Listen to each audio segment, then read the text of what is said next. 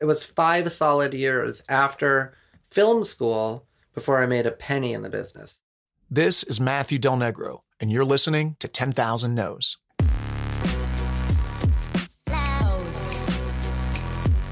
It does no service to creating value for people where I came from if I won't say where I came from. And so nobody thought this movie was going to work, and it did. One of my greatest struggles as a journalist is that I'm an emotional person and I'm a sensitive person.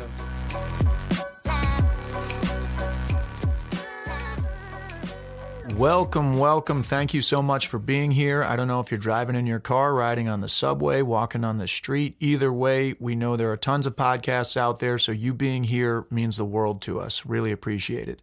If you're not already subscribed on the Apple Podcast app or wherever you listen, I hope you'll consider it so you get these episodes when we release them every Friday. There's a ton more you can do if you want to help us out. None of it costs you money, just a few minutes, maybe a little shame and embarrassment, like this review from our fan of the week. Great podcast!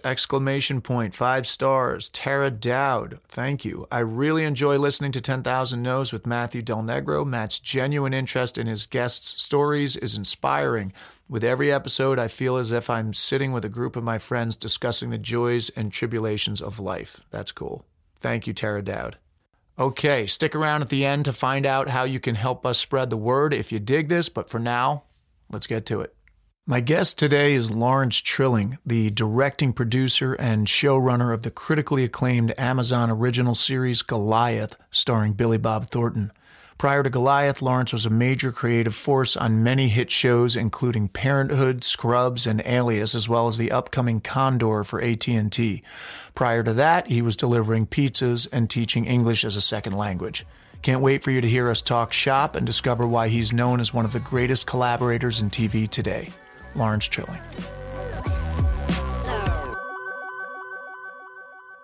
I'm amazed that you're even here right now because I know leading up to Goliath, I would imagine you're working. Are you still working around the clock? Or are you kind of done and it's now like been shipped off to all over the world? And well, season 2 is finished, so it's going to come out June 15th. So I literally just finished the last touches on, the sound mixing and things like that about 2 weeks ago. And then now we're 2 weeks into the writer's room for season 3. Oh, you are? You're already? Yeah. Oh, okay. And is everything still being done where I know the last time I was there at the studio, you guys were like shipping it off to like everybody to do the voices for around the world? Yeah, I really want to know. I want to hear Mandarin Billy Bob Thornton. How that sounds. But no, yeah, they have a very specific and elaborate, delivery process because it's such an international product on Amazon. Yeah. So we have to get the shows done months in advance. Okay. So, all right, well, we'll take it back to something I may or may not have known about you, and then maybe I forgot it, but Wayne, New Jersey, as I looked you up, that's where you were born, but I always think of you as an LA guy because I remember a conversation we had years ago. I don't remember the context, but somehow you being, I thought, second or third generation LA, and I remember saying you seem so grounded, and I just assumed I didn't think you were from here, and you went to Samo High, and yeah, well, I'm essentially from here, but I was technically born in Wayne, New Jersey.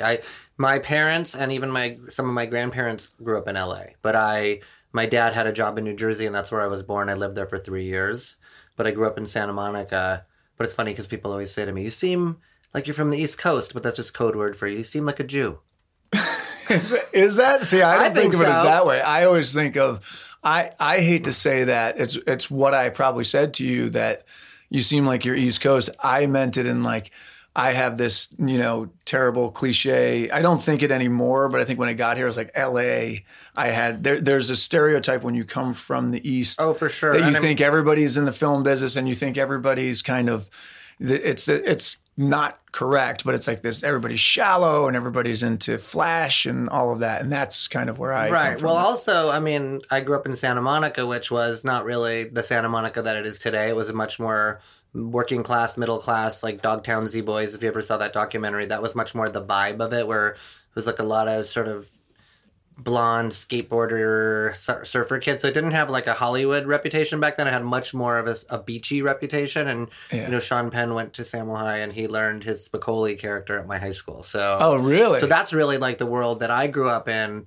So I was very outside of that. So I did feel much more of an affinity to the East Coast just by nature of being a not surfer kid among surfer kids. And, that my little group of friends that I did find, my little tribe, we were more like East Coast kids. And then when I went back again for college to New York, I sort of felt like those were more my people. Yeah. So you were not inaccurate. However, it also has a Jew edge to it. That observation. That's so funny because I don't think of it. I don't know. I have never put that together. Even the casting cliches sometimes are like, we're looking for an urban type means you want a black guy. Yeah. Looking for a New York type means you want a Jewish guy. See, maybe I always think it's an Italian guy. Maybe that's why I'm not getting cast in that. Wait, so what was your dad doing in Wayne? Was he in this? Is he in this business? No, not at all. My father was at that time a pharmaceutical salesman at Huffman LaRoche, and then he came out here, got a job as a stockbroker, and he worked in that industry. And really, I didn't, even though I grew up in LA, I had a pretty indirect association with Hollywood and the movie business. But I got lucky in that I met Matt Reeves early on, and he was making Super 8 films in middle school. And he cast me to act in one of them, and then we wound up writing a film together. And then we made films together. We were in film festivals with J.J. Abrams, and this whole little core of guys that wound up working in the business later on came together. And both J.J. and Matt's fathers were in the business. So they were kind of second generation kids in the business who had their own ambitions and their own cameras. And I kind of jumped on the train of their creativity. How old were you when that happened? 8th grade. 8th grade. 8th grade. I made a film with Matt Reeves called The African Star, in which I play the curator of a museum who engineers an inside job theft of a giant diamond. And it's really funny to watch all of these 14-year-olds. We're all playing adults very seriously, very serious about it. I have a confrontation with a mob boss, and I get, it's really unintentionally hilarious. We actually had like a flair for publicizing ourselves, and we called at that time the film critic of the Santa Monica Evening Outlook. And he came to Matt's house and watched the film and wrote a review, which was kind, but it was, he said, it's unintentionally funny at times, but I think these kids are going places type of thing. So Matt and I, got that. And then there was at that time public access television.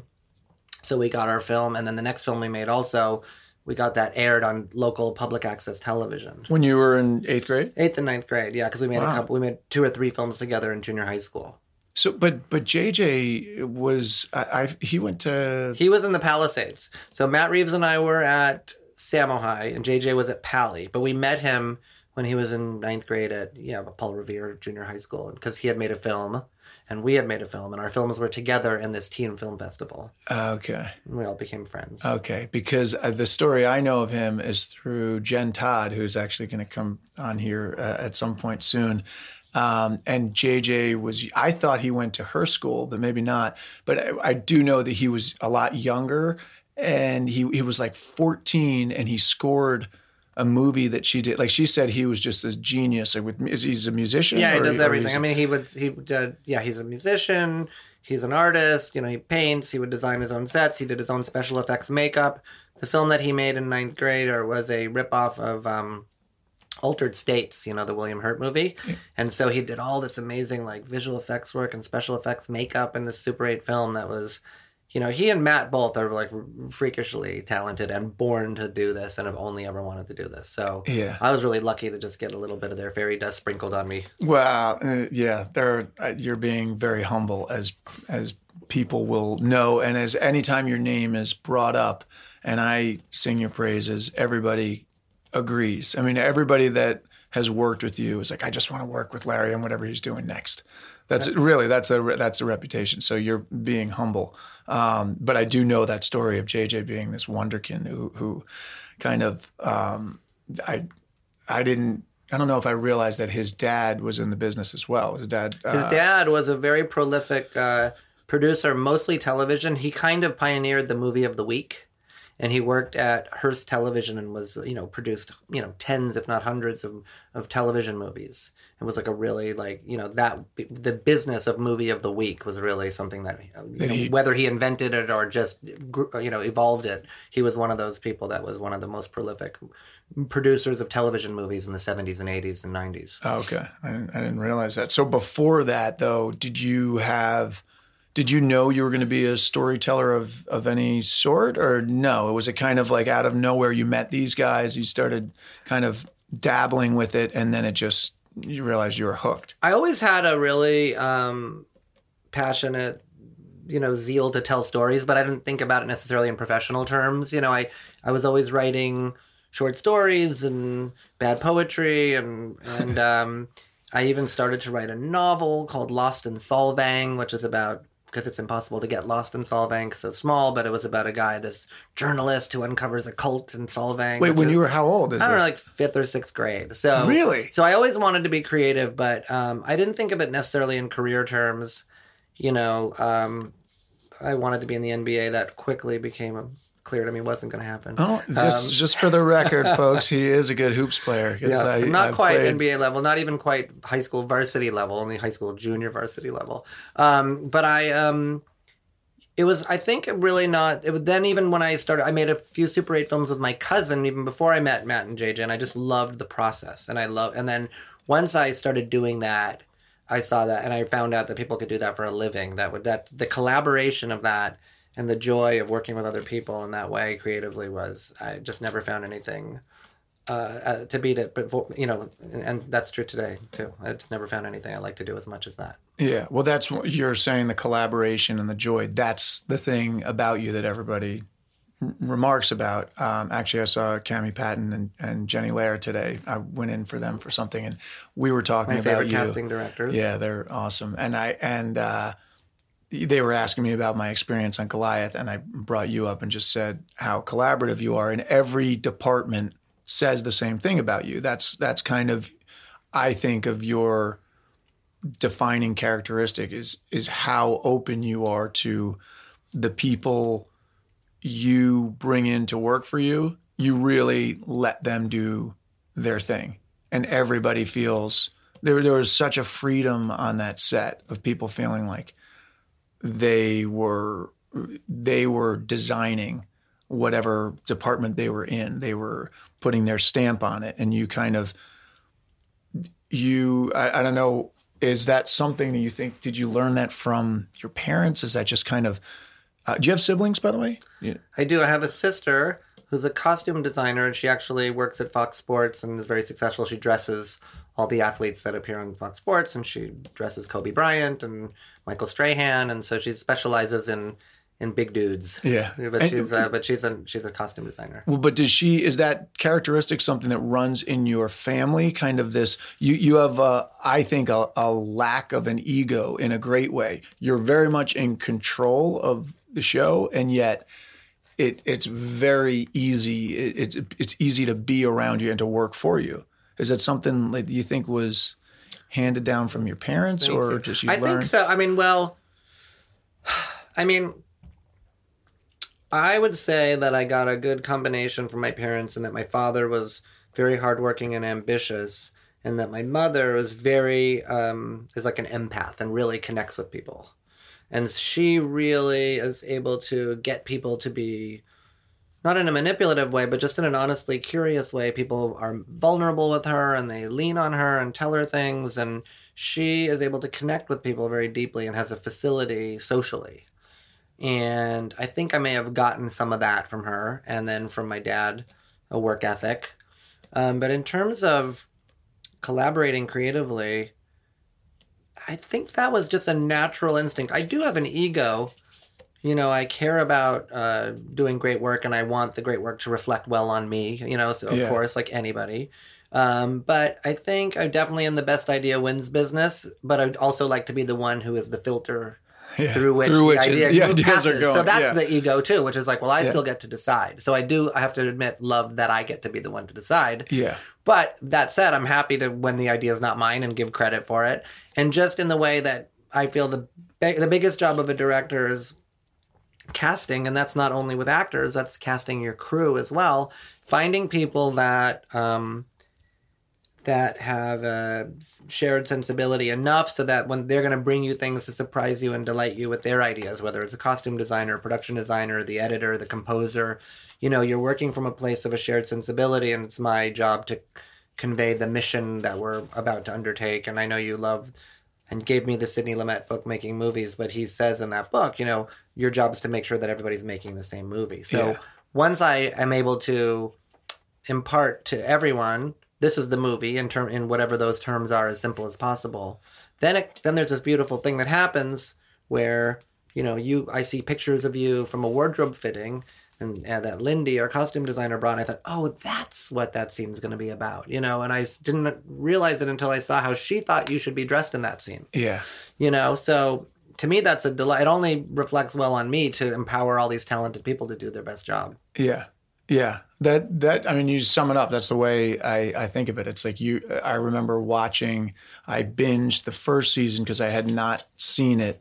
I think I saw enough of it to get the flavor before I went in for the audition. And then once I got it, I binged that season. And every time, like, there were the ones that you directed. I don't know how many you directed in the first season. I directed 4 out of the 8. 4 out of the 8. But they're like music. I wanted to ask you about music's role in your life, because I would watch the episodes that you did and I'm like, oh, this is an incredible song. There's like a bluesy song as Billy Bob's like, on the beach, and your episodes popped. So that's the other thing that comes up is everybody's like, Larry's great to work for and he's good. It seems like sometimes there's one or the other, it's like, yeah, well, I think, person's talented or they're a pain in the ass to work for or vice versa. Well, I've seen, it's interesting because most directors don't really get to watch other directors work. So they work a little, in isolation.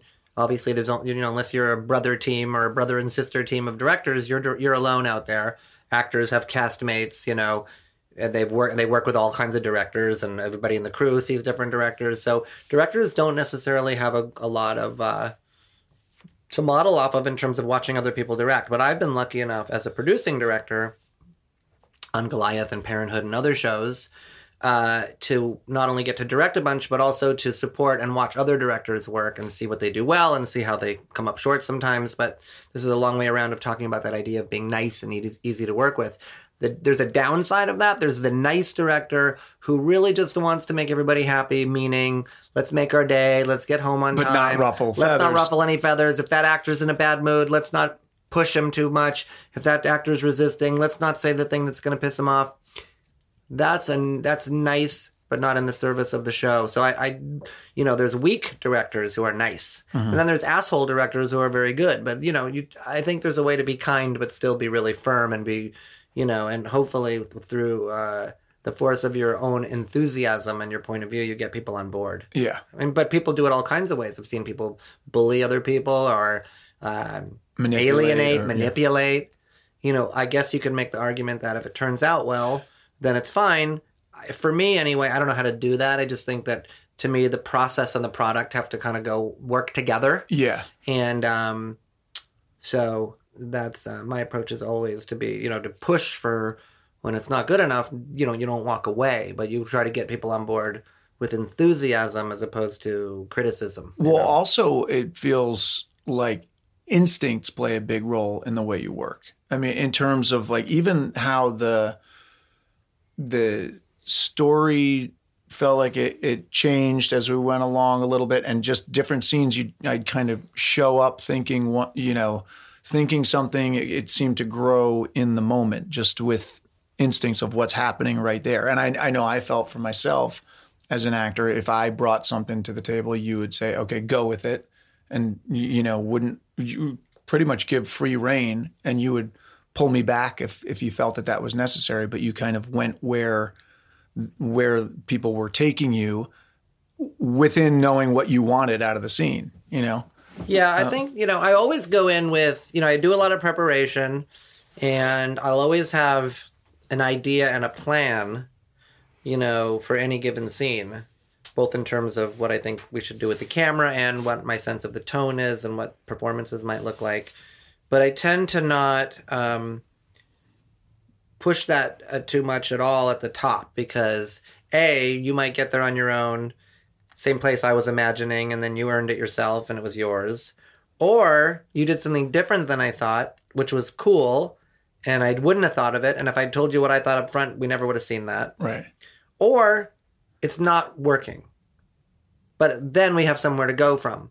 And you're right that I do feel from a place of preparation, then I become very instinctive. And what, to me, like the whole thing is whatever else happened, preparations, expectations, the weather's not right, you're in a rush, whatever's happening, once you say action, between action and cut, it's like a very sacred space. And your full attention goes into that. And it's something you strive for in every other part of your life, to be in the moment.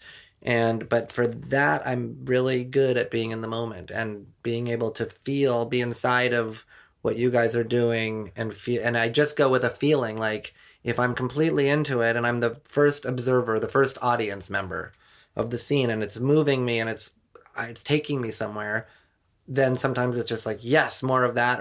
But if something bumps me off the ride, then cut, we go and talk, and I'll say, that all generates, then you kind of bring your thoughts to something that was initially just a feeling, like, that didn't quite land, right. know? And, I think working with you is great in that way, because you work that way too, and you'll say to me, like, what do you think of this? How did you think this scene was? And sometimes I might give you a few little ideas, but mostly I want to just see what you thought of it. Yeah. And then we kind of shape it together over the takes. But for sure, I've seen you do things and then give me an idea, like, oh, now we can go more in this direction. Right. I remember we did that scene. It's one of my favorite scenes we did in this last season, without being a spoiler. But for people who are going to watch Goliath season 2, your relationship with Dominic Famusa's character, Keith Roman, is a beautiful thing. And it's about it's what happens when two best friends get wrapped up in ambition and betrayal. But the scene, the sort of big scene between the two of you, it suggested a certain kind of way of being played, more aggressively or something. But then really there was this other layer of heartbreak behind it. And I think that we found something so emotional. I mean, I cried on the set, and I cried when I saw it cut together. And without, I don't want to give anything, but Lancaster or Backyard, which Lancaster. Although they're both fantastic scenes. Yeah. But I mean, because I remember the Backyard thing there was one that actually wasn't used, I don't think, because when I had seen some of the stuff, I don't know if it was used, but there was one where it went a really different direction kind of than there was like, I feel like we shouldn't talk about it. Yeah. But there were, anyway, that was probably the best shot scene I've ever, like, you showed me that frame from that scene, and I was like, this is probably the best I've ever been shot in my life. I love this. Yeah. You got some pretty heroic compositions holding it was a gun. Pretty cool. You know what? It was like the perfect marriage of what was going on dramatically and what was going on visually, just in terms of this feeling of isolation and a big landscape. Yeah. And these two friends, mano a mano, confronting the betrayal between them and the love they have for each other. And yeah, it was really, it was great. But I mean, it's just the process of working with you I felt we're very much both coming at it creatively, kind of the same similar way. Style, like we have ideas, yeah, but we're not too beholden to them, and we both want to hear from each other. And then when it's happening, you're available to whatever is being suggested, and what your scene mate is doing, and all that. Oh, thank you. That's a very high compliment. I thank you. So let me take you back a little bit, just because I'm going to try to find some chinks in your armor, because it's 10,000 no's. So I gotta find somewhere where you take you back to when you didn't feel so great. Like, what were some of the dips? I guess that's what I'm interested in. Is like, for people that are listening, I can kind of geek out on all the filmmaking stuff, but then I'm just thinking, you have obviously done very well. I mean, you just ran season 2 of Goliath, Parenthood, that I got to work with you on a little bit. It was an amazing show, so real and grounded, and then also had humor and just felt raw. You're prolific. I mean, you look you up on IMDb. You've done so much. What were after those kind of 8th and 9th grade things, did you go through any periods where you're like, well, Matt and JJ are great, but I'm terrible, I'm not going to do it? Or did you always feel pretty confident? Well, no, I went to college, then I went to film school at UCLA, and then I made a film. But you went undergrad at NYU, right? I went undergrad Columbia. Or Columbia, sorry. I went undergrad at Columbia. Then I went to film school at UCLA and got my MFA. So I made a film there that got a little bit of attention, enough to get a screening at the DGA and a couple of meetings. But was really, that the Dinner and Driving that you told me about? No, that is an independent feature that I made a few years later. Okay. So this is just my student film. Got it. And I was like ready to rock. Here I go, world. And, of course, that did happen for Matt and JJ. Matt made his student film and immediately wrote a script and directed The Pallbearer at Miramax. And JJ had sold 3 or 4 screenplays right out of college and then sold Regarding Henry. I mean, he was just like lightning. Yeah. So those two guys were doing great. And I was delivering pizzas. So I was working at Louisa's Pizza in Brentwood. And I was also teaching English as a second language. And it was 5 solid years after film school before I made a penny in the business. So very frustrating times. And, 2 particular moments I remember. One was when I was delivering pizzas and I delivered to a high school friend, Dean Cain, who had just been cast as Superman. And bringing a pizza to his door was a little bit humiliating, although he was very kind about it. And then another time I came home from pizza delivery, turned on the TV and watched one of my college classmates holding an Emmy in his hand that he had just won, who's a year younger than I am. So he was writing for the Ben Stiller show. And so there were a whole bunch of, humbling times. And I had a lot of my friends that I went to college with were well on their way in their careers and making money. I had a girlfriend who became my wife, and I was making no money, and even when we got married, I was still teaching and delivering pizzas. And so it was pretty harrowing several years. And I always had... How was your family with it? Your parents, were they always They were amazing, supportive? I have to say. Like my dad always said, you have to give it 5 years after graduate school before you even consider a backup plan, which was really cool. Because I think he had really hoped, when I was younger, that I would go into his business and he would teach me and we would be stockbrokers together. That was just never going to be my thing. And he got that and totally supported my path. And, even my wife's parents, I remember when I was going to get engaged and I said, I would like your blessing. And my father-in-law said, well, normally a person has a profession, but we believe you'll have one too. I mean, they were all really cool about it. And in the back of my head, I thought, I'll go to law school. I'll give myself 5 years, then I'll go to law school. And it was literally like 5 years. And then I was writing that whole time. I finally wrote a screenplay that I sold. And then I wrote another screenplay that I raised money and made this independent feature that you were asking about, Dinner and Driving. That had a little life festival circuit, sold it to HBO, sold it to Lifetime. But most importantly, it became a calling card and I got an agent and then started to get work. And you were roughly 30-ish? I was or not quite? 30, 31, yeah. Okay. Yeah. So it was, but I mean, I really was, even though I, really enjoyed actually teaching English as a second language and I didn't even mind delivering pizza because I got to read books in the back of the pizza shop and listen to Terry Gross on Fresh Air while I was driving around. But there was a time when I was like, dude, this is not cool. I'm married. Even when I think I even had my son by that, because the truth is actually after I made this film and sold a script, I still had to go back to teaching English. So I couldn't string enough work together. You know how it is. Like you get a break. Well, that happened to me. You're still doing other shit to pay the bills. That was the same deal. I mean, I had like the New York version of that. I was bartending in New York and I remember being, I don't know, I think it was like 28 and these guys from BC, a bunch of people worked down on Wall Street and they'd come into the bar. It was a Midtown bar. And I remember just like, 2 guys I was, acquaintances with, I wasn't really tight with. And everybody's making money. This is late 90s. Everybody's making money. And I'm like, pouring them Guinness. Uh-huh. And I remember going like, what am I doing? Like, am I delusional? What am I doing? And then got Sopranos shortly thereafter and felt like, oh, okay, all right, I'm here. And I came out to LA and I thought like, oh, this is like, where's my show? And then went back with my tail between my legs and then was bartending again, and but it was like, that was a really weird time for me because it went from being totally obscure, where people don't even know you're an actor, and then to being like on the subway and people going like, oh, you're Tony's boy, and then back to bartending. Right. That's hard. And people are like, what are you doing? I know.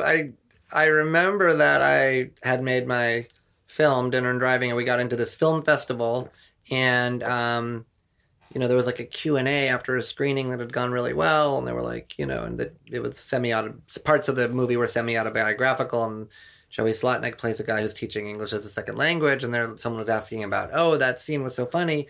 And I said, well, actually, that's what I really did. I taught English as a second language. And well, now that you've made this film, are you still teaching English as a second language? And the truth is, I still was, but I think I lied. I was like, no, I'm past that now, which I don't know why I had felt. Yeah, it would have been better to tell. It's that same thing of like, oh shit, I've had this little taste of something. Having to go back to what you were doing before is even harder in some ways. Yeah. That's funny because I talk to young people all the time who are like, somebody calls and says, oh, will you meet my nephew, friend? I'm sure it happens to you too. And they want to get in the business. Can you give them some advice? And I can kind of tell right away with people if they have what it takes, not necessarily from a talent standpoint, but from a stomach standpoint, because people will say either, well, I really want to do it, but my parents aren't, that I already know not happening. Yeah. Because either because they need their parents' approval if they've said that and they're not getting it, or they'll say, or I also like blah blah blah. Okay, they're going to do that for a living, right? Because basically, if in my mind, I didn't, even though I said law school, I didn't really give myself a backup plan. Yeah, and I think it was that desperation that ultimately got me over the hump because I just had to. Yeah, yeah. I recently said that I was speaking to a group, and I said, when my friends' parents would ask me if I had a backup plan, I'd say if I had a backup plan, that would mean I think I'm going to fail.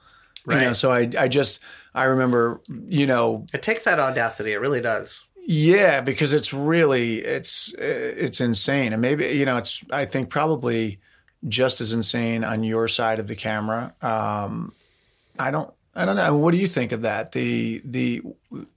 I guess to get to the point, you came on the scene really as a writer director, which is power. When you can create real estate, when you have material, that's power. But I guess getting it sold is the tough part. Yeah.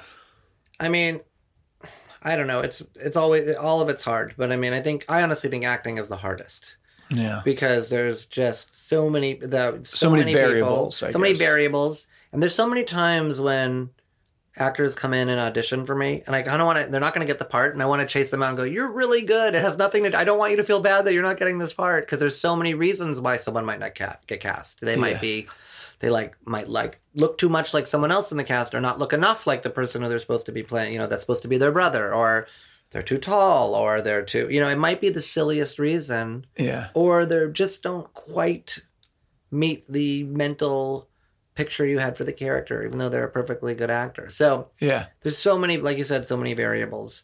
The other thing is, lots of people want to direct, but they wind up doing something tangentially related that might get them there. They might become an editor, or they work in the camera department, or they're an assistant director, or they're still on that path.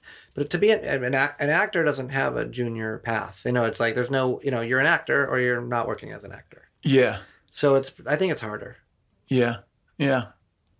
And I think even a lot of actors who work, there's a tier of the actors that are, when we're casting and someone's got a couple lines.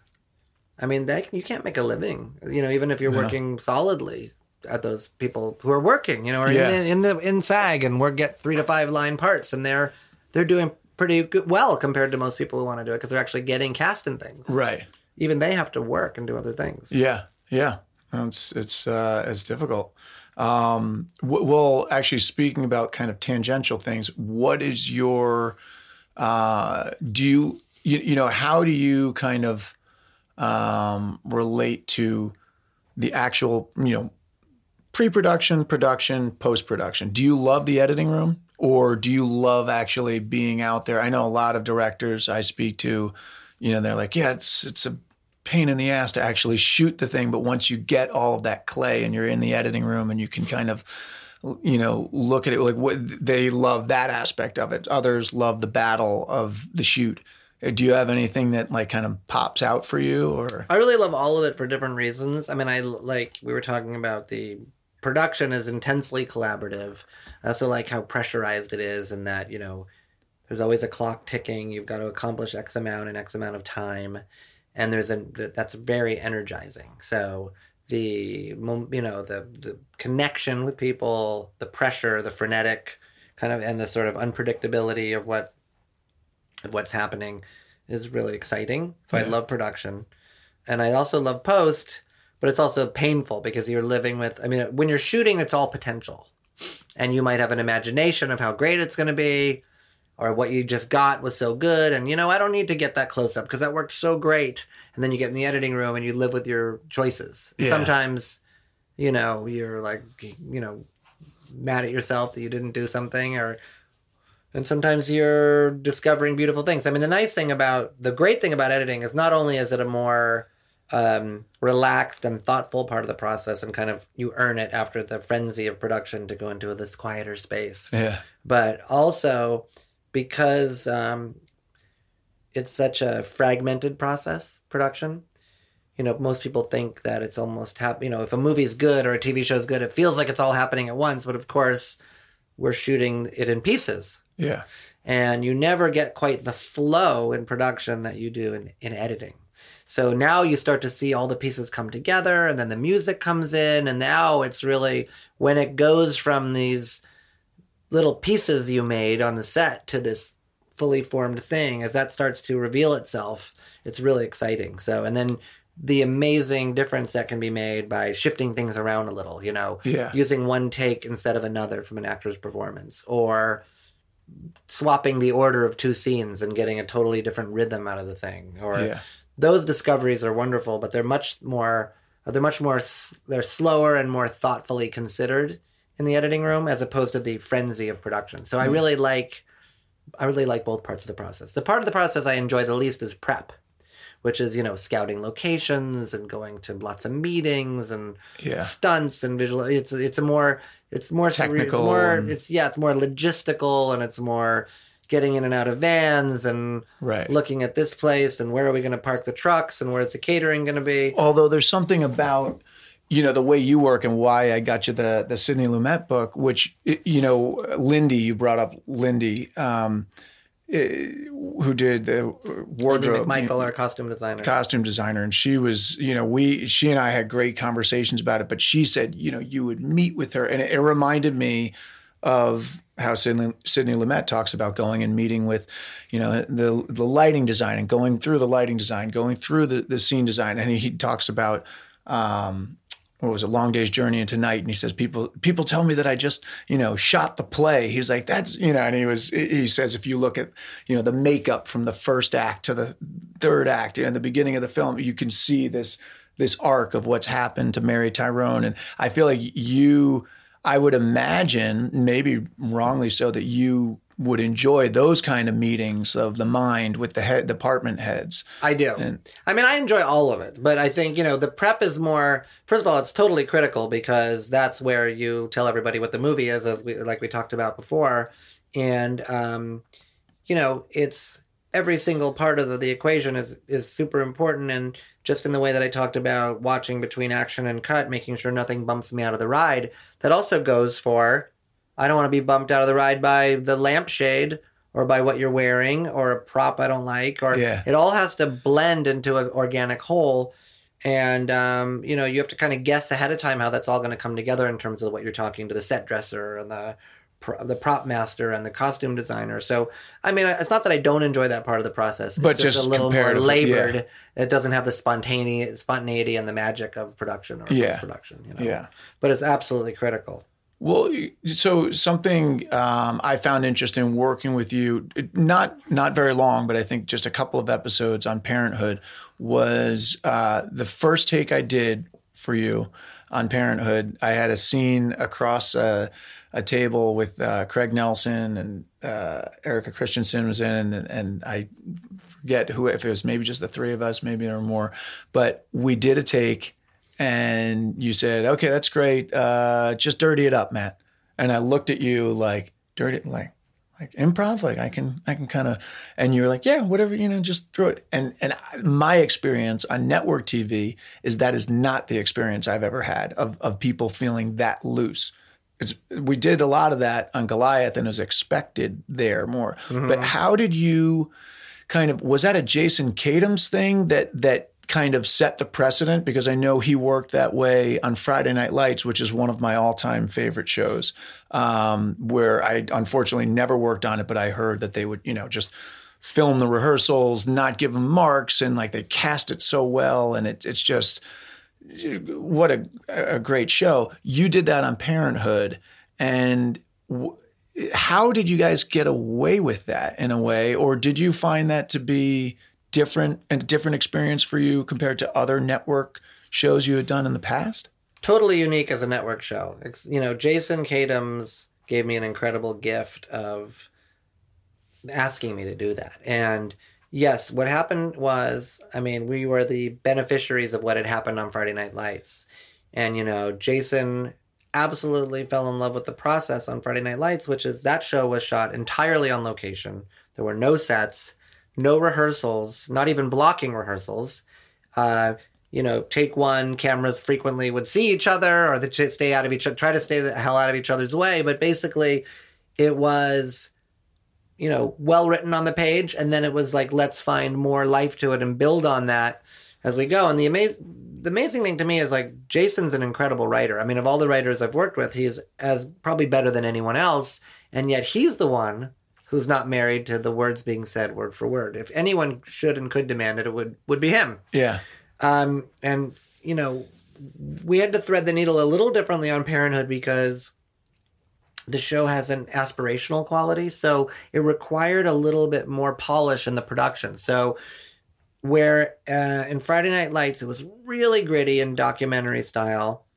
On Parenthood, Jason came to me with this really interesting problem, which was, a creative dilemma / not problem, but something to solve, which was, he said, look, I want to feel the immediacy and the energy that we had on Friday Night Lights, but I want it to have a little more gleam on it because Parenthood is a little more aspirational. So whereas, in Friday Night Lights, you would really want to be in the room with those people, but you wouldn't necessarily want to live in those people's houses. You didn't want to go. Yeah. In Parenthood, you kind of wanted to create the feeling for the audience, like, oh, I want to live there. I want to be with those people. Yeah. And so we had to so that's a way of saying we couldn't quite go as guerrilla. We needed to have beautiful lighting. We needed to have, but still within slightly more boundaried ways. We tried to have cameras on multiple actors at once and really improvise. In the very first scene I directed on Parenthood, Jason was there. And it was really going well, but it was just exactly what was written. And what I said to you essentially was what Jason said to me, which is like, okay, well, what else could happen? I said, well, you wrote it. He said, I know, but here they are. What else could they do? What else could they say? So I took that as this wonderful permission / mission to take, do what he wrote, but elevate it by just being aware of what the moment had to offer. And the bad example I always use is that on any other show, if the characters are sitting across from each other in a restaurant and someone knocks over their glass of water, on any other show, that's cut, But on Parenthood, that's, okay, now what's the scene going to happen? Now what's going to happen, know? And that was constantly happening. And we had a cast that was really good at it and really game. And sometimes we would go really far from what was written and find something amazing.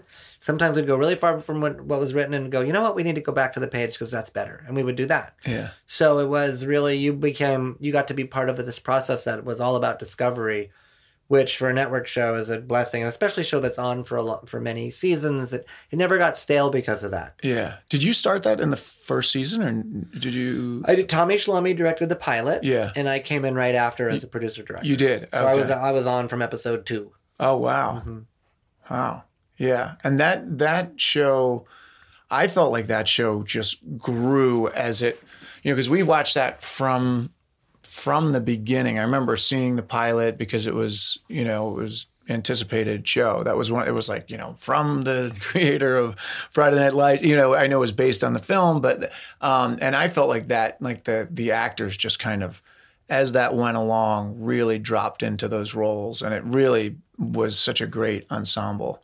It was. I mean, they're all amazing actors, and it was really a great experience because, you know, we were portraying a family, but we're also kind of becoming a family. You know, the cast and crew was a very tight group, and Jason is just such a generous showrunner, creator who, you know, had very, you know, strong point of view about what the show should be, but, you know, really let us go out and make his show, and brought it back to him even better than what he, you know, imagined. So did he stick around for? He was always deeply involved in the writing of the show and the editing of the show. Okay, but he was not on set very much. Was he like the official showrunner throughout that whole run? Yes. He directed a couple episodes, but basically I was the guy on set, whether I was directing or someone else was directing. And he was in the writing. He was in the writing and in the editing, and I would join him in the editing as well. But he was very keenly involved in the writing of the show and the cutting of the show. But unless he was directing the episode, which was he directed probably one per season. Otherwise, he was not on set very much because he really wanted. And he didn't. This is another really unique thing about Parenthood. The writers were not really invited to set or not really allowed on set because he didn't want the writers. Normally, for people who don't know. There's usually a writer on the set who's producing the episode that they wrote, or they're designated, one of the writers is designated to be on the set to make sure the script is kind of realized on the set. Jason didn't want that at all because he felt once it was on the page, the writer had done their job, and now it was up to the actors and the director to realize it, and he didn't want any preconceptions about how that would go. Totally unique. Yeah. And when writers did come on the set, they had to beg their way onto the set and promise not to say anything. Well, you know, it's funny you say that because I've talked about you on this podcast. I had something where I was talking about delegating, and I was saying how what we talked about before of how you know really allow people to show up and bring their gift. But oh God, I just lost my train of thought about about how you worked. I think I mentioned I had an actor here. Eric Christian Olsen. I don't know if you know him. And I said that you, at one point, I said, hey, I got this idea for something. And you were like, just do it. I'll pull you back if I need to, you know, you just do it. Don't even ask for permission. And you were like, you know, the script is a template. And he goes, oh, writers don't want to hear that. I go, no, but Larry was in the writer's room as well. So you're like on Goliath, you were a part of writing it as well, or am I wrong about that? Were you very involved in the writer's room? Or season 2, absolutely. Yeah, okay. Season 1, a little less so, but David Kelly and Jonathan Shapiro wrote season 1. Okay. And I was definitely engaged with them in terms of, they would write the draft, and then I would really, you know, I would give notes, and we would talk and discuss, and they were very open to my feedback. That's how I worked in season 1. Season 2, I actually was with the writers, and we developed the season together, and I was deeply involved. And it wasn't it wasn't a big writers' room. It was a very small, ultimately a very small writers' room. Intimate, right? Yeah. Yes. Jennifer Ames and Steve Turner were the head writers, and just a couple other people. Yeah. No, but so that's interesting to hear that he wouldn't let the writers on the set. Yeah. That's kind of incredible. I mean, I actually, you know, as an actor, I like that because it takes on a different form in the, you know, it's like I always give the example of it's like a rocket going up into space. It's like, you know, you need to get through the atmosphere and then you break that off and then it becomes this little pod and it goes. And when you get onto a set, it becomes kind of a new thing. Yeah. It's interesting because, you know, some people's visions are really in place and intact right from the beginning. You know, I have a friend who you also know, who directed on Mad Men, and he was at a prop meeting and they put 2 props in front of him. And he said, I like this one. And the prop master said, well, Matt Weiner's going to like the other one. And he said, well, why did you even give me a choice? He said, well, I felt I should, but we're going to go with the other one. And so the thing is that Matt Weiner had a fully formed idea of that show. And in the script, it would say where the actors were sitting, in what order on the couch, the staging. So It's a fantastic show. So I'm not criticizing that process It's just at all. very different of... It's just the opposite of how Jason Katims works, which is, I have an idea. I'm going to tell an amazing... He knows how to make an emotionally riveting story. And as long as we are meeting that mark of where the emotion is and knowing and understanding the tone, and he's very thorough on tone, then how you get there is very fluid. And that has a lot to do with, a show that has, like Mad Men, that has an incredibly restrained style, a very compositional style, versus a free-flowing, loose docudrama comedy kind of feel. So I think it depends, process and product really working together. Right. And I think, the one's not better than the other. It's just, how a creative person wants to get their vision out there. And it's certainly more fun to work on something that's collaborative. I agree. Although there's also, so I've had the luck of, worked on West Wing. That was kind of, where every period and every comma, you were in the hands of this writing that really determined the meter of the show, and Scandal as well kind of had this, this very specific kind of tempo to it, to a lot of the writing. Some of the sections I had were more languid, and then Mammoth, I had done Speed the Plow, and it's the same thing. It was like you got on stage and you were shot out of a cannon, but it was beautiful language. So you were like, okay, cool, I'll go on this ride, and it was really fun. But my personal tastes, I think, lie in the Jason Katims land of like, I just think it's, if you were doing 7 years of something, it's kind of more fun to show up and not know exactly how it's going to go. Right. Yeah, that's, I mean, in those cases that you mentioned, whether it's Sorkin or Mamet, the language itself is the music of the thing. Yeah. And so you can't mess with that. No, and if you do mess with that, you kind of screw it all up. Although to Sorkin's credit, because I directed on Studio 60, not only did he have a script supervisor, but he had a person whose specific job was to make sure all the words were said as is. If it said it is, you don't say it's. Contractions are contractions, and don't contract a word that's not a contraction because there's a music. But that said, I felt Aaron was very generous about, I still had tons of space to realize, the language was the language, but the visual part of it, I could do whatever I wanted. And, he was very generous that way.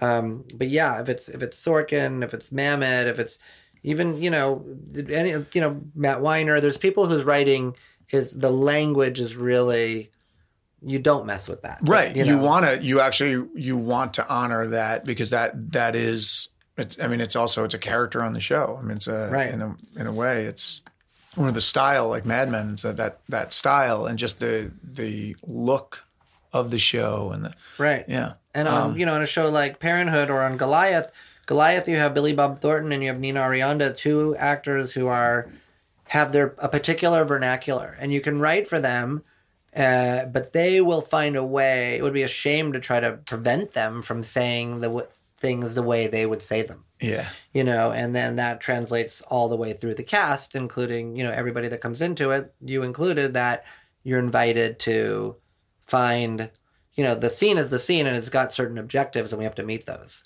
But within that, there's a lot of room to play and find. Yeah. Yeah. What's cool about Goliath, I think this is like a commercial for Goliath now. No, but the first season that I got to see, I remember thinking it's also beautifully shot. It's very moodily shot, and the music is really cool. It's a real kind of grit to it, and there's an aesthetic to it. It's not like, I'm just thinking of our conversation right now. It makes it sound like we have, the cameras are all over. It's actually very beautifully shot, I think. Yeah, it's a much more formal show than Parenthood was. Parenthood was really had a visual beauty to it, but it was much more about that verite handheld kind of. There was a poetry to that, but it was definitely not a formalized look visually. Whereas on Goliath, we were making a contemporary noir, and it was very,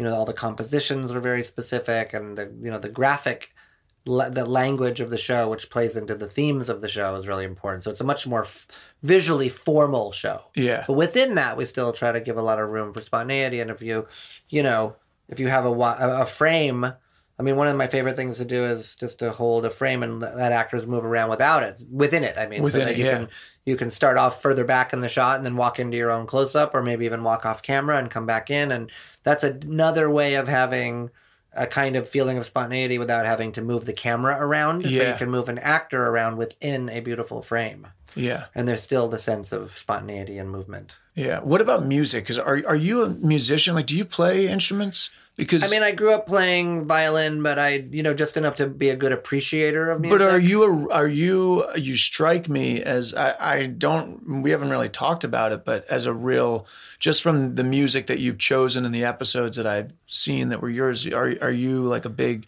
jazz blues guy? Or are you kind of like a connoisseur? I like music a lot and I know a lot about music, but I can't take full credit for that stuff. I mean, we have amazing editors and amazing music supervisors and a great composer, John Ehrlich. And so it's more about the thing we talked about before, which is about expressing a feeling or a sensibility.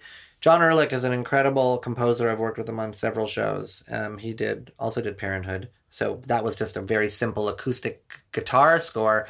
And Goliath is much more, moving between lush and orchestral to more machiney and kind of weird, kind of 80s-ish sounding and mechanical. It's got a very strange soundscape that I did not talk to him about in any really specific terms, He just took it and ran I mean, with it. John Ehrlich's amazing because you should talk to him about everything except the music. He wants to know about the themes. He wants to know about the tones. He wants to know about the emotions.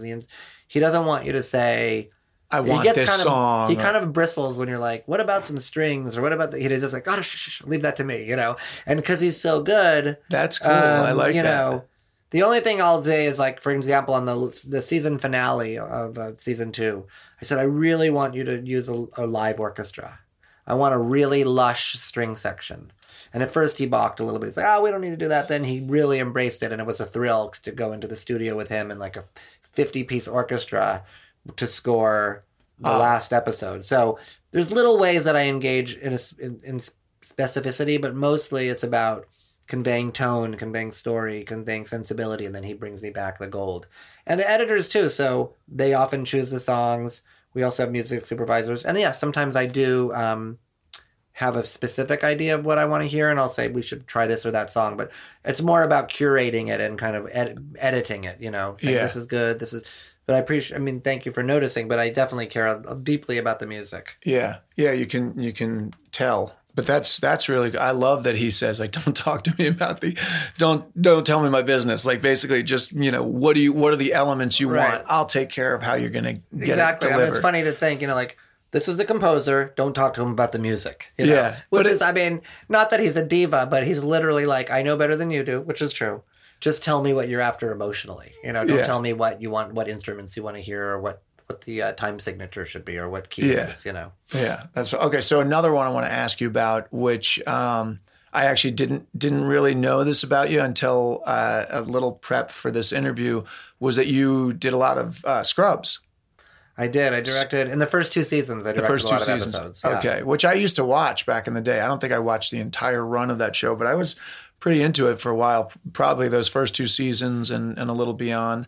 And one of the things about that show that so one of my best friends from college is now a trauma surgeon, and he said, I don't know how we got to talking about it, and he said Scrubs, from his experience, was the most accurate capturing of the tone of working in a hospital. And I said, really? I said, more than like, ER or whatever. And he's like, no. He said, it's so high stakes that we are constantly, it was like they're playing practical jokes on each other, and they needed levity.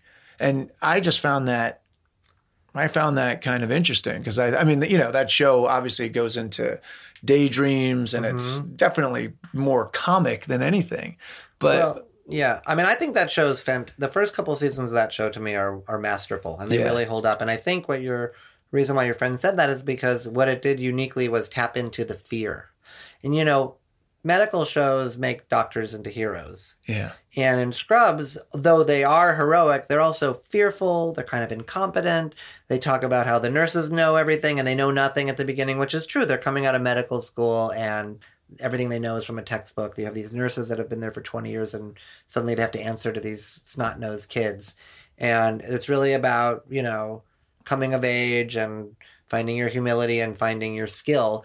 And it was incredibly deft at mixing comedy and drama. And it was sort of at the beginning of the single camera comedy thing. That was a new thing back then. There was mostly a comedy was a sitcom shot in front of a live audience. But the idea that you could do something filmic with comedy was kind of new at that time. And Scrubs was also, Bill Lawrence was another generous showrunner in that. I was just going to ask you. He had a rule. He was great because he would go to the rehearsal. He would usually change something. He would hear the really keen ear. So he'd hear the lines said. He would sometimes change a line or two. And then he would leave. You might watch take one. But basically the rule with the director and with the actors was you have to do one take. One good take where you say every single word as written. A good one. Get it good one time. Then do whatever the hell you want. So that was an incredibly good rule. Yeah. Because he didn't have to be on set all the time and wonder if we were messing with what he had created. Right. But he knew that all these actors and the directors were talented enough to bring him something else. So we would do a bunch of alts. We would try things. We'd experiment. We always had to do one take just how we wrote it. That was a great deal. Yeah. Yeah. He was very generous. I was wondering, I imagine, I've auditioned for him before and he seemed very cool. I don't know him really. But I just heard actually Dax Shepard, his podcast interviewing Zach Braff, and he was talking about Bill Lawrence and just saying, Did they talk about how they were hated rivals, Zach Braff and Dax Shepard? It was hysterical. They talked about how they get mistaken for each other. Yeah, it was very funny actually. Yeah. It was very funny. But he talks a lot about Bill Lawrence and saying he was given this incredible opportunity, and I was wondering what your experience was on that show, because that was it was also a great cast. Again, really well cast. John McGinley was amazing. His monologues.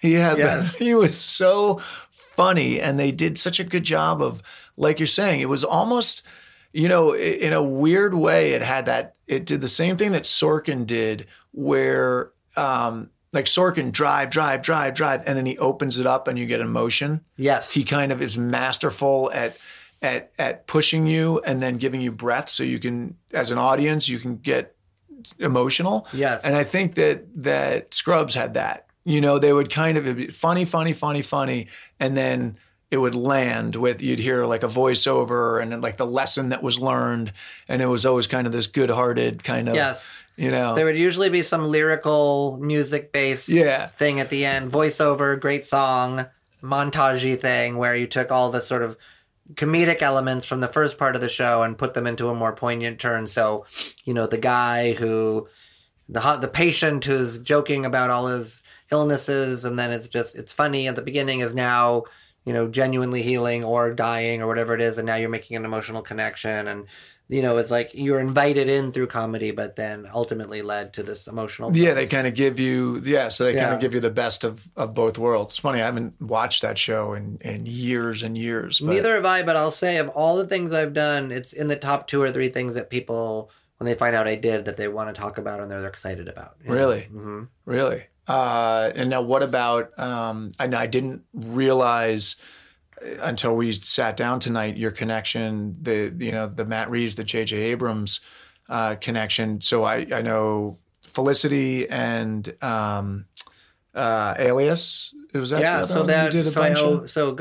So Felicity was created by Matt and J.J. So I'd made an independent film that got some traction, got me agency representation, but those guys, again, they gave me my first big shot by letting me direct on Felicity. Yeah. And in fact, I'm going to the Austin Television Festival next month for the 20-year anniversary of Felicity. So that'll be really funny and fun because we were all so young. I mean, I was 30 and Kerry Russell was 20. And I mean, it was just kids running that show. And JJ and Matt were 30-year-old showrunners. Then from Felicity, JJ created Alias, and I went on to Alias as well as a producer director. And that's the show I really feel like I learned how to direct on, was on Alias, because it was such a demanding show. The production value was so ambitious. We were doing so much stunt work and visual effects work and just hustling all the time. And I just had to really learn on my feet all that stuff, because I had only done sort of warm-hearted comedic drama stuff before that. Yeah. But then I got to open up the genre tool bag and learn how to do, chase scenes and visual effects sequences and stunts and fights and all that stuff. That was a really well received. I didn't watch a lot of Alias. I think I saw a few episodes, but I kind of like missed the boat on that one. Mm-hmm. But that's interesting. It got you.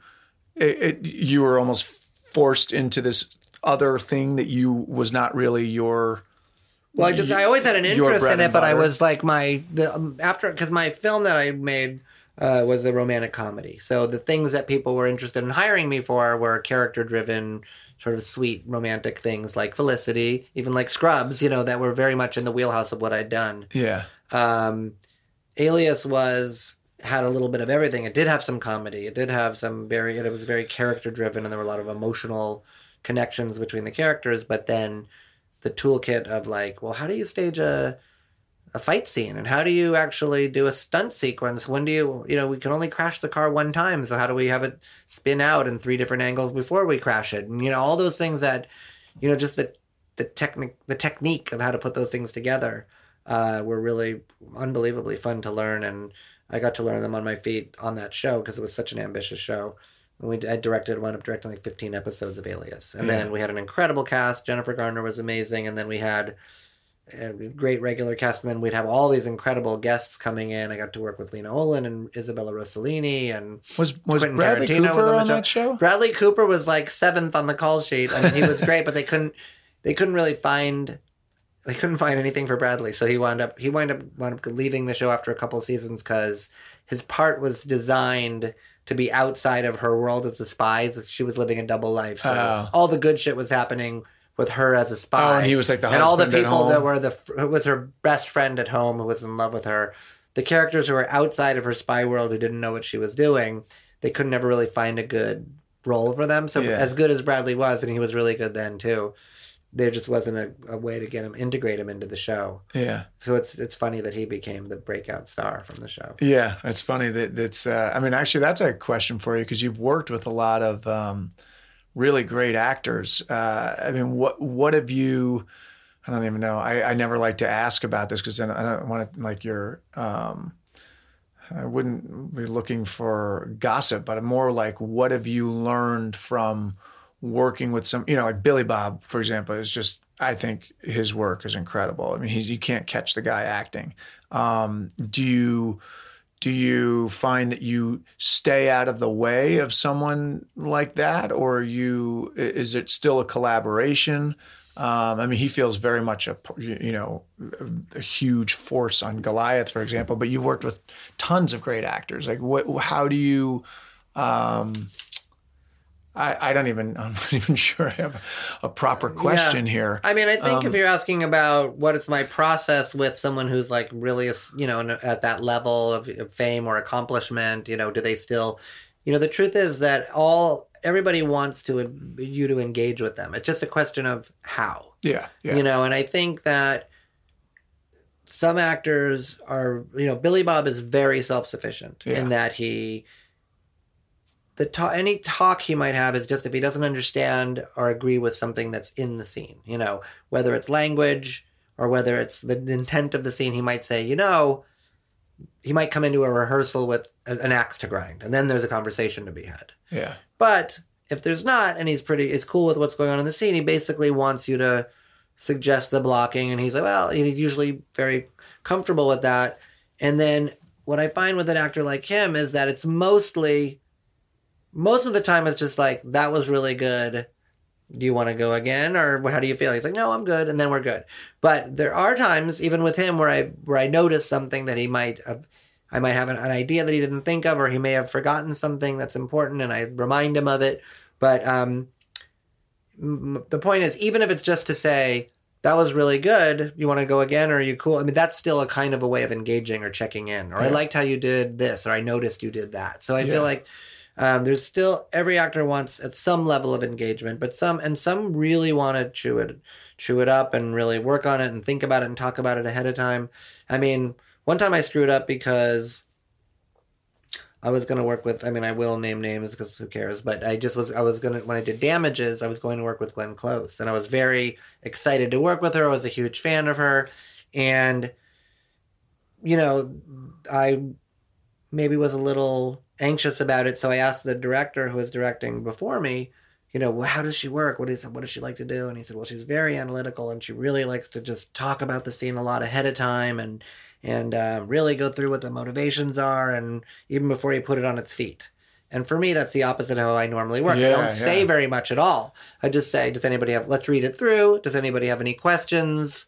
Okay, let's put it on its feet and see how it feels. And then maybe I would thread in some ideas as we go, but I don't like to start with a lecture of any kind. Yeah. But because it was Glenn Close and I was told that's how she works, very first day on the set, she walks on the set, I go, okay, well, I think this scene is about, she goes, whoa.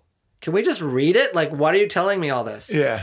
And I was like, yep, you're telling me what I already know, and I fucked up. And then I didn't have her trust because... Yeah. And I don't know if that other director was... Did the other, like, torpedo you? I think he did. Wow, what a terrible story. I know, but the thing is, I'm really glad that happened, because the point is, getting back to your original question is, it doesn't matter if it's Glenn Close or someone you've never heard of.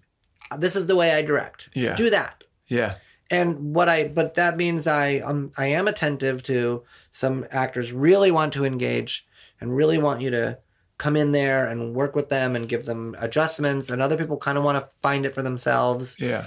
And it's just about creating a safe space for them where they feel like they can do that. Yeah. And that you're watching. Yeah. You know, there's even little signals. Like if you call cut and go right to the camera people and start telling them about all the technical stuff before you go to the actors, it gives a signal to the actor that, he cares more about the camera than he does about us. Yeah. So I always try to go. But it's interesting because I'm thinking for myself, I'm like, I feel like I've changed over the years in terms of, I used to be more worried about, I think when I was younger, I was more worried about pleasing the director. And as I've gotten older, I'm less inclined to look for, like, I think I used to kind of, maybe you could tell me I'm wrong, and I actually did this with you, you know, a couple months ago. But I think now, like, if I feel like I'm on a good path, I'm not going to seek out. Like, I think I used to fish for things, you know, what do you think? You know, like just trying to get, and I don't think I do that, at least not as much anymore. No, you know? I don't know. Yeah, you definitely didn't do that. I think, you know, you did check in with me. Like, what do you think? Is this going? Yeah. Or do you want to try something different? Do you want to, go but no, I think you're right. And I think that just comes with confidence and experience. I mean, the truth is, for an actor, if you're in the role, that means they thought I was good for this role because they cast me. Yeah. Now I'm going to do what I do, and they'll let me know if it's not what they're thinking. You know. So I think that's the way to go, because the irony is, and you're more likely to please the director by doing what you want to do. Yeah. Which is, in a way, you would, in that, you know, that story from Damages, you would have been more pleasing to her had you just done what your instincts always tell you to do, which is like, don't talk about it beforehand. Right. And I mean, of course, if you're going to work with a really legendary actor, you do want to learn a little bit about their process, you know. So whether I've worked with, you know, William Hurt, it was a idiosyncratic process. So that was kind of like learning on my feet. And what's interesting is when you work with two actors who have opposite processes, you know, like Billy Bob Thornton and William Hurt. Billy Bob Thornton, very instinctive, doesn't want to over-discuss, really wants to find it in the moment. William Hurt, theater-trained actor, wants to just get into the granularity of everything. Yeah. And that is a challenge when you've got actors with two different processes, or an actor who really wants, you know, best after the first couple of takes in a scene with someone who likes to do lots of takes and chew it up and find a different way. So it's like, that could be a challenge too, because, you know, you have to be nimble about, you know, working around how actors like to work. You know? Yeah. And cutting the scene, I guess that's, you know, are you ever choosing like a lot of things from the latter half of the takes for one actor and earlier stuff for To another some actor? actors, I mean, it depends. Yeah, there are Yeah. some actors who really tend to be best in the beginning, and there's some actors who really find it and warm up into it, Yeah. So, yeah. Yeah. I mean, and then when you're struggling with an actor, I mean, when there's a problem, when it's not going the way you want, then I literally have a mental checklist of like the lines of dialogue. Do I have that line yet with a good performance? Then I'll go in and sort of surgically give adjustments between takes to make sure I already have those 3 lines. Yeah. Now I'll make sure I get those 2 lines. But that's only when really something isn't going well. Just to make sure you're Yeah, covered. just make sure I know I have Yeah. a credible performance for each line of dialogue, Yeah. So when I wanted to kind of, it's funny. I'm thinking as we're sitting here talking, I'm having such a great time. It's almost different from some of the other interviews because I'm just so interested in this. So I don't know if you're listening right now, like what if people are going, well, what is the 10,000 no's of this? But hey, you're learning about the film and TV business. So, we covered it a little, right? I mean, we did. Yeah, we did. I mean, we talked about pizza and, we struggled for several years. And the other thing I would say is that, for me, the 10,000 no's were all the girls that said no to me when I was growing up, because I think a lot of my creative energy came from not getting the girl, Really? I think so. I mean, I think that feeling a little bit of outside. I mean, I was popular because I had a good personality or I was funny. I always could connect with people on the friend level, but I think I always wanted to make, romantic connections that I, got in my own way a lot. And I think that a lot of my creative angst and the desire to make things and create things were about trying to impress girls or trying to win over girls or vent to the frustration of not getting the attention of girls. So I'd say like the 10,000 no's were the romantic no's, early on. So for sure. I mean, and also just feeling, but that gives you this power of observation sometimes when you're not like, when you see what other people do and how they make it happen in a way that, you are a little bit outside of. Yeah. And I feel a lot of actors, a lot of artists, period, are, we are in some ways outsiders looking at that. That is, I think, the drive. Sometimes is like you're kind of feeling like I just know a lot of actors that grew up moving around, or they and they say they always had to develop this kind of move to a new town and make new friends, and they were the outsider, and they felt like they they weren't a part of the crowd, and they had to somehow maneuver to get in there. Right. And then what about sports? So you played basketball growing up, right? And did you play all the way through high school? Yeah, I mean, I played at a school that was really good. So several of the kids played college basketball, and so out of Samo High. Yeah. So Really? I only made it to junior varsity. But yeah, I was okay. I mean, I'm not tall, I'm not fast. I understood the game pretty well. But I mean, I was like decently athletic enough to be enough to be able to play. And I mean, I wasn't like a geek that couldn't that was uncoordinated. I was like okay, but I didn't excel as an athlete either. And of course, the athletes at that age, in high school were the ones that were the real studs. Yeah. And did you play anything else besides basketball, or just basketball? I got into cycling, Yeah. but not competitively, but just I love cycling. Yeah. And then so you went undergrad Columbia. What was that experience like? And I won't walk you through the entire thing, but I kind of just get a little bit of like the prior to coming back out and going to film school. When you were undergrad, what was you knew at that point? I knew that I wanted to do something with film and writing, and my parents were very cool about it, but said you should go get a regular education first. If you want to, don't get a specialized undergraduate. Was it education. like a Bachelor of Arts? Yeah, I just got like English a BA. major? And I was in English, exactly. And I was in, it was to be in New York, sort of pre-gentrified Upper West Side. It was pretty gritty back then. Yeah. It was basically, a pretty, kind of a rough neighborhood. Manhattan was still really, coming out of its bankruptcy phase, and Was it late 80s? I was in the mid to late 80s. Yeah. So it was coming out of that phase and was sort of going into the go-go Wall Street phase. It was transitioning. Yeah. But it was so exciting to be a student in New York and thrilling. And I did have some creative opportunities there, but it was really when I went to UCLA after that for film that I started to think more seriously about doing this. Any particular teachers at UCLA that were like, because they had people that were actually in the industry? A few, right? I mean, the thing is, not like USC. USC is very well connected to the. I think, by the way, UCLA is better at it now. When I was there, not so much. With a couple of notable exceptions, I had an editing teacher, Richard Marks, who was one of the editors of The Godfather and Apocalypse Now. Was a very noted editor who was very encouraging to me. And I had actually, when I was getting out of film school, he had said, what are you going to do now? And I said, well, I want to be a director, of course, but I love editing too. So I was thinking maybe I would start off by trying to get a job as an assistant editor because I get my foot in the business. And he had said, if you get a job as an assistant editor, you'll be very lucky if you become an editor. Don't even do a job in the business. Just do something else, and then you can always call yourself a director. That was an amazing piece of advice.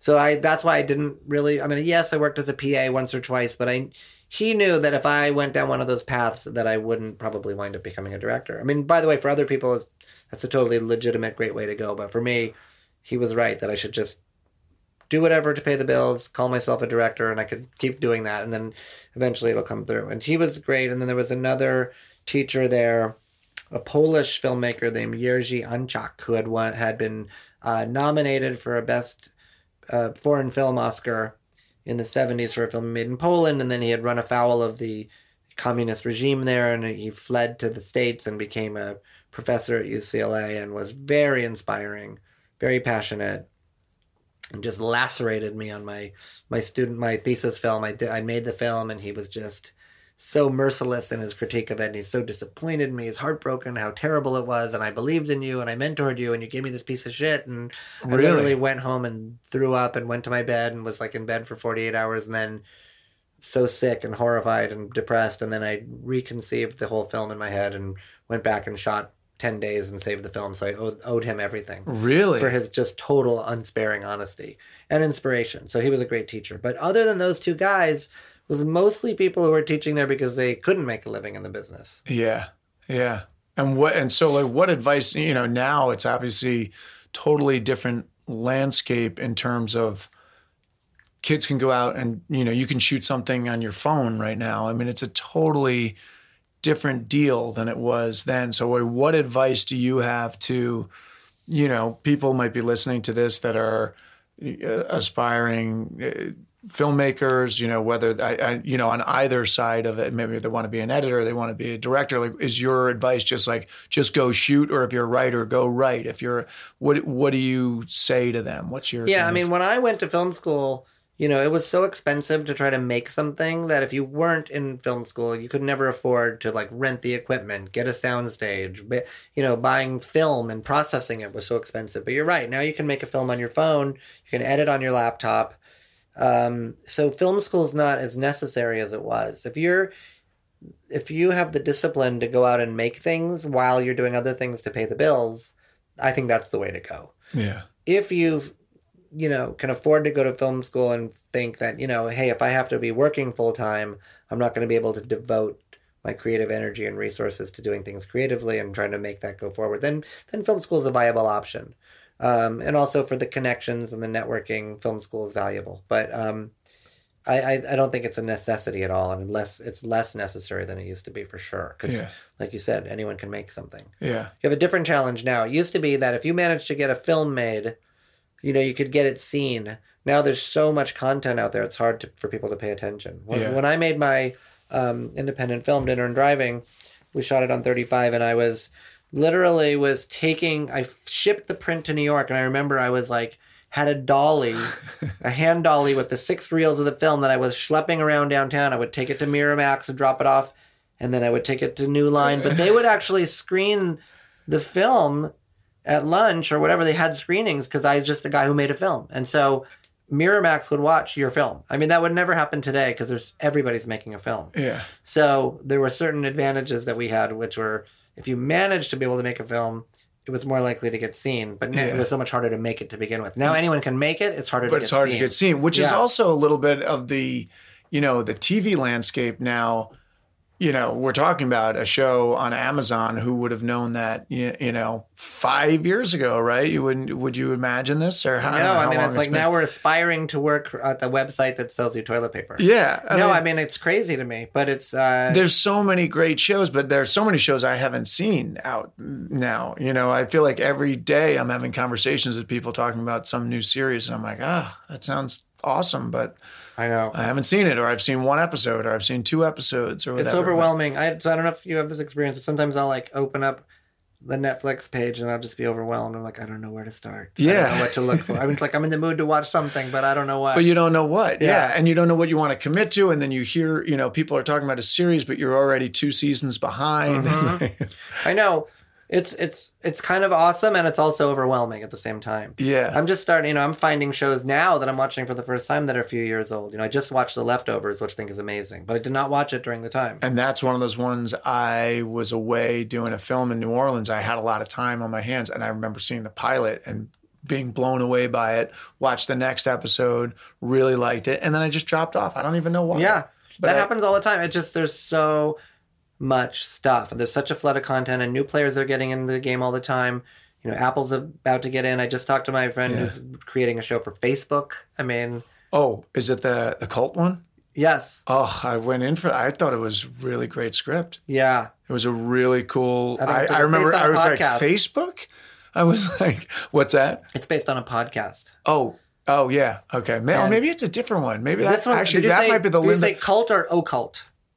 The one that I This went is about in, like mental telepathy and people who use it and disappear. Oh no, that might be the one that Linda Lowy is casting right now. She said she was doing something interesting that was based on a podcast, and no, this was like based on It was based on either a short story or something. It like opened with a girl with no hands. I don't know. It was really interesting, but no, it was like a cult, like somebody that like went into the woods and started a whole different thing. But it was really, I remember reading the script and thinking, this is really good. It was a half hour, but it was serious, and it was well written. And I was like, Facebook? And then you realize like, yeah. I mean, nobody thought AMC was going to have Mad Men, and it did. Now that's the thing. It's kind of great. It's all around us, really. It's, you judge it by the actual project, not by the outlet, I guess. Yeah, and there's so much more freedom in these streaming platforms. When you're talking about network shows, they have to be a certain length. They have to have commercial breaks. There's a lot of restrictions on the content, and that works very well for certain kinds of shows. But, the idea that if the show wants to be an hour long, then that's how long that episode will be. Or if it needs to be 43 minutes long, that's how long it'll be. Yeah. If we want to have, graphic content, we will. But, so it feels like there's a lot more freedom in terms of the form. Yeah. So I've really been enjoying working in that space. And there's, and frankly, places like Netflix and Amazon just devote a little bit more resources to the shows they make. So you're able to be more ambitious. Yeah. And also not to have to, come up with 22 episodes in a season, which is a lot. Yeah, it's a lot. That's a lot to break all that story and still feel like it's fresh. It's kind of amazing when you think about something like Friday Night Lights or Parenthood. I mean, how many episodes of Parenthood were there? There were like 6 seasons of 22 episodes. 6 seasons that ranged from 13 to 22. Yeah. Yeah. But it's a lot. It's a lot, and it's hard to keep any kind of narrative momentum going for that many episodes. Yeah. So now, what about film at some point for you? Because you've been really, now you're with Amazon where, Goliath, you're doing 8 episodes in a season, but do you have a desire at some point to go to make a film at some point? Or are you kind of like, no, this is the medium that I want to be in. I like doing this longer form. Mm-hmm. What's your preference? I mean, I would never want to stop making television, if that's what you call it. I mean, I don't even know what to call it if it's on Amazon, but I wouldn't. But yes, of course, I've always dreamed of making movies, and I've made a few independent films, but I'm still, always sniffing around other projects. I mean, frankly, the vast majority of the movies that get made are either superhero movies or very broad comedies, and I don't think I'll be making either one of those things. I never rule it out, but really the kind of stuff I love, which is character-driven material, whether it's, it could be in different genres, because I do love genre. But if it's deep character work, you're more likely to find it in television than in movies. Yeah. Except for those handful of films that come along at Oscar time, Yeah. So, yes, I mean, I would love to make a film. I'd love to find a project, and I've pushing the rock up the hill on things all the time.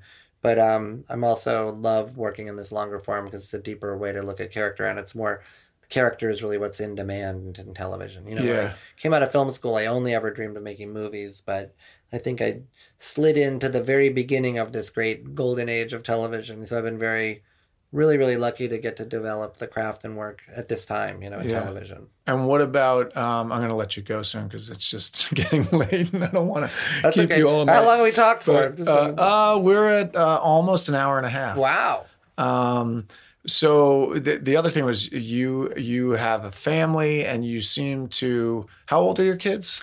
I have 3 kids. My son is a sophomore in college and my daughter is a senior in high school, about to be a freshman in college. And then my little one's a freshman in high school. And any of them interested in this business? All of them, unfortunately. They are. Yeah, really? My son is studying film at DePaul University. My daughter, who is going into college, wants to write. And my little one is a little theater geek, actress, singer, Wow. Wants to be on so Broadway, you must be doing something right. They all want to do what you... They all grew up on set and eating craft services, and the glamour of it and the creativity of it was really, powerful for them to be around. So I say unfortunately, half jokingly, only because I know the 10,000 no's await them. Exactly. But of course, just as my parents, encouraged my passions, I do the same for them. Yeah, that's what I was just going to ask you was, what do you, well, I wasn't even going to go there. I was actually going to say, you have this, it seems like again, I come back to that kind of like normal, I put it in quotes, like this normal existence. And yet, you are in a pretty, I don't think of it as like glamorous, because when you're inside of it, it doesn't seem like it's glamorous, but you're kind of, you're on these shows that are high profile, and the time when you're in the season, I mean, you're running Goliath. I mean, I imagine that's like crazy, crazy hours. You're there all the time, and yet you seem to have it. It seems, at least from my vantage point, like pretty even keeled for you. You mean in terms of balancing with family? Yeah, balancing family and work and. Yeah, I mean, I think that. I mean, look, and there's even times when I'm out of the state or out of the country for extended periods of time to work. So I would say I'm very focused on being a parent and a husband, but it's probably more quality than quantity in terms of, I'm more absent physically than most people would be. But when you're there, when I'm there, I try to be really there. So I think that makes up for it. I mean, you'd have to ask my wife, but who's amazing and fills in for me when I can't. But no, I stay connected to my family. It's obviously my top priority. And they obviously are like visiting sets, because you're saying that they're all kind of interested in doing this, that they've been involved in some way, at least in like having philosophical conversations about storytelling or about kind of even technique of. Well, it's really fun because my 2 older kids are now becoming cinephiles, and they have their very distinct tastes and disagree with me and have their own, and they're starting to notice, what Wes Anderson does versus what Tarantino does versus what Hitchcock does, and that there's a language to filmmaking, and that there's an aesthetic, and that there's a sensibility, and it's really fun to watch them not only discover that stuff, but also teach me things about things that are happening now that they think are exciting. Yeah, that's really cool. That's really cool. You have that to look forward to with your little ones. Yeah. They're actually both doing, they just had Sunday, their first performances. They did Hamiltunes, it's called. Oh, awesome. I think because legally, I don't know if you can do Hamilton. They did something here locally, and they were kind of in the ensemble last week, and now their cast goes up this week. So they're My son's going to be George Washington, and my daughter's going to be Peggy and George Eaker. So they're very excited that's about awesome. It. Yeah. I've seen Hamilton 3 times. I'm a huge I have not geek. seen it. Now I feel like I need to see it because I've been listening to all these songs over and over. But yeah, it's cool to think of because they're so young still. Mm-hmm. But when they start discovering their own path and their own, whether or not it's film, but whatever it is, when they just have their own ideas about things, and it's really exciting to watch their imaginations and their intellects grow that way. Yeah. Well, I'm very, very grateful to have you here, and thank you. Is there anywhere? I guess the next thing where you could see Larry's work is I'm excited about it. Goliath on Amazon, starring Billy Bob Thornton. It's coming out. What'd you say? June 15th. I believe June 15th, and also around the same time will be Condor, which is AT&T's show that I directed the pilot and the first 3 episodes of, which is really good. It's a contemporization of 3 Days of the Condor. Oh, so I directed the pilot and the first 3 episodes of that show, and that's also coming out in June. Was that delayed or something? Wasn't it? It had I shot it a year ago, so it basically had a delayed launch. It just is when they AT&T wants to put it out. Oh, great. Okay, so Condor as well, but don't watch that if it means you can't watch Goliath. Make room for both. Make room for both, yeah. Thank you very much for being here. Thank you, Matt. It's a pleasure. Thanks again for listening to 10,000 No's. We realize there are tons of great podcasts out there, and we truly appreciate you sitting down with us. If you haven't subscribed yet, please do so on the Apple Podcasts app for iTunes or on Spotify. If you like what you heard today, we'd love it if you took a minute to give us a 5-star rating and a short review, as well as just telling your friends and family about us. We aim to give you the best free content possible, so if you have suggestions, requests, comments, anything, please email us at info@10,000nos.com. That's info@10000nos.com to let us know what would make your listening experience better. See you next week.